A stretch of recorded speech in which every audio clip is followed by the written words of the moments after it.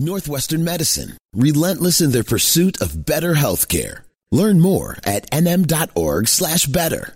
Dr. Jim Adams from Northwestern Medicine is with us. It is sponsored by Northwestern Medicine, relentless in their pursuit of better healthcare. Were you trying to get Taylor Swift tickets today, Doc? Fortunately, no. I'll leave it to everybody else. Do you have kids? No Taylor Swift fan. Oh, because if you had girls in their teens to early 30s, you would be online just like every other parent. Thank you for joining us on the Lisa Dent Show. Can you tell us anything about that cancer vaccine that I'm reading about? Well, so we've learned over this last years that harnessing the immune system is turning out to be a powerful way to attack cancer. Our inherent immune system is very powerful, very strong. But when a cancer develops, it provides some protection of itself so that our immune system isn't quite activated. So this vaccine calls our immune system into action and creates this initial response so that it recognizes the threat and is able to puncture the defenses of cancer. So this immune system activates the killer cells of the body to attack the cancer, and shown to be effective. This and other ways to harness the immune system is leading to breakthroughs. And this is all because of the active search for a COVID vaccine. I mean, did some of that come about because of this? So there's a relationship, but it's a bit different. So a lot of this predated the use of immune system triggers to attack cancer predated COVID, but then it was called into action to create a vaccine for COVID. So yeah, it's all related, but there's multiple channels for harnessing our own immune system to attack cancer or other things that we don't want in our body. It'll be interesting to see if people are more open to this type of vaccine, a cancer vaccine, especially those who have been vaccine hesitant about the COVID vaccine. I think they will. Once you're confronted with these kind of diseases, people are really willing to go for it, and that we see. And I think it'll be very well accepted. And there are vaccines out there now that address cancer issues for people in the future. I know my son got the Gardasil vaccine, and I think that some people are open to it, but, others will sit back and watch as usual. Hey, speaking of kids, doctors are warning that data is showing that there is a suicide threat among kids and that it is swelling.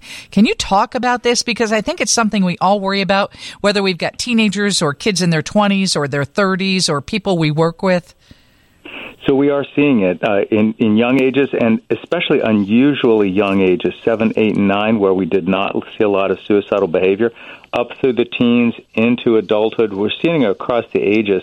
So what I would really encourage, healthy family dynamics, meals together, social events, activities of kids that were interrupted in these last years, but the normal healthy rhythms of life and social activities of life turn out to be helpful as the individual children are developing.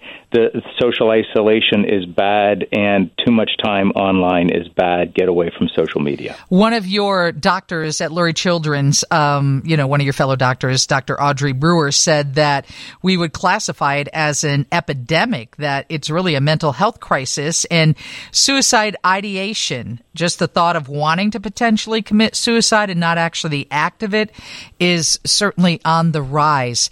Is it something we just come out and blatantly ask our kids about if they're thinking about it? So it is absolutely. Have the conversation. If they're not thinking about it, their friends are. And if there's a suicide, we sometimes even see suicide clusters. So that's all the more reason to have open conversation, healthy conversation, and healthy activities as well. And I'll say, keep the kids off of social media to the best of anybody's ability. Okay. Blood pressure medicine, the recall on that, the shortage of amoxicillin, and your questions coming up for Dr. Jim Adams from Northwestern Medicine. He's a chief medical officer there. A couple questions for Dr. Jim Adams. He joins us on the Lisa Dent Show. He is the chief medical officer at Northwestern Medicine. And doctor, a lot of them have to do with this cancer vaccine. The headline came out of the National National Institute of Health. It says experimental cancer vaccine shows promising results in animal studies. Okay, this is what people want to know. A couple different questions coming in. How is a cancer vaccine different than immunotherapy? So the cancer vaccine is meant to stimulate the immune system and penetrate the defenses of the cancer. So it's a very different approach, stimulating the interferon, the initial treatment. The immunotherapy takes unique segments of the cancer itself that's different than your own body, and then sent off, and a vaccine is made against that segment, and then the vaccine is given back to you.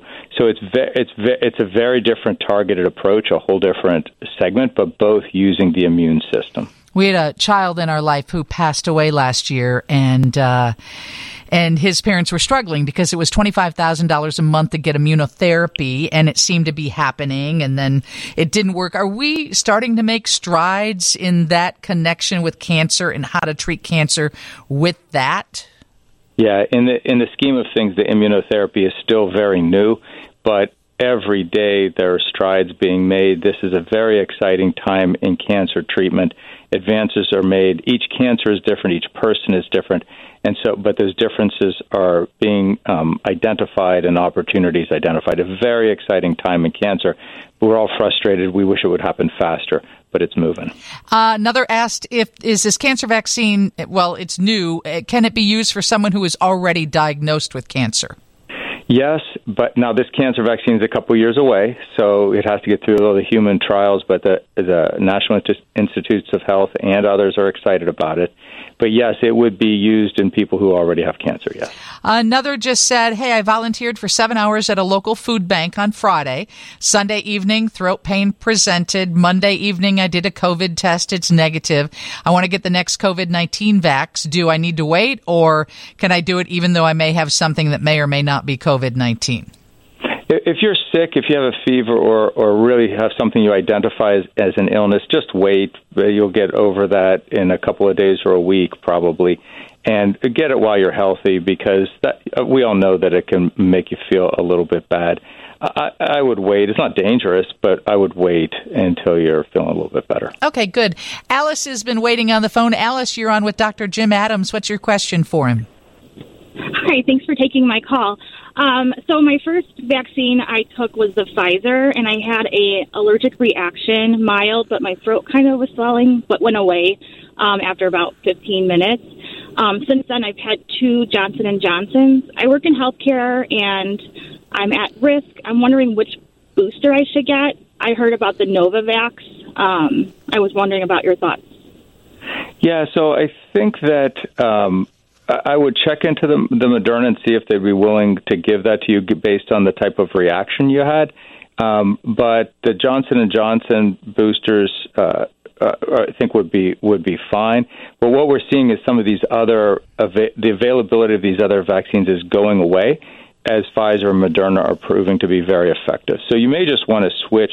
It probably wasn't the vaccine itself. It was probably the medium in which it was given. So if you switch to a different vaccine, you're probably fine.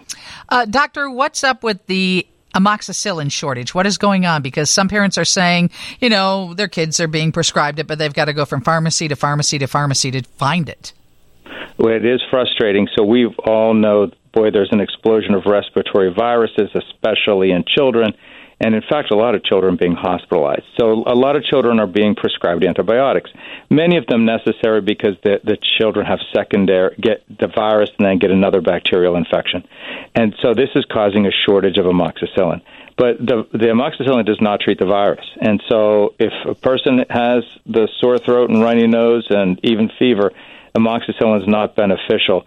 But for those who do have bacterial infections, they do need amoxicillin, and they're finding it in short supply because so many people are being prescribed it. So those viruses, like RSV, is leading to secondary infections, and that's what they use amoxicillin to treat? Yeah, so that's when it's appropriate to treat. But what I would caution against is if it's a virus, many times people end up with an amoxicillin prescription in hand. It's both unnecessary and difficult to find. So really check with the person prescribing it. Just ask, would you take it, and is it really needed? or are you just covering the base that's maybe not necessary? Yeah. What about the blood pressure medicine? Some of that has been recalled. There's been multiple medicine recalls, and so it's worth Googling. This one is Aurobindo, and they're prescribed. They make quinapril, a very common hydrochlorothiazide, also, and they're being recalled because they have a contaminant in it, nitrosamine, that's taken over years. If you take this for years and years, as we take our blood pressure medicine, these nitrosamines are associated with increased cancer. But again, continue on your blood pressure medicine because no problem happens quickly like this. But you want to get off of it and get transitioned to a different medicine. So if you're on a hydrochlorothiazide or quinapril from this manufacturer, Aurobindo, just get it changed. You can Google it and see if it's necessary, but continue on it until your doctor changes it. Yeah, and we're continuing with Dr. Jim Adams. Another thing I wanted to tap into with you is there's been some articles out that say getting COVID multiple times is risky for your health, meaning that you could have health issues down the road that might not be COVID related, but maybe brought on by COVID. I don't know. What's your take on this? Yeah, so a very good study looked over a large database of people, and the ones who had COVID 2, 3, 4 times had higher death rate and more hospitalizations.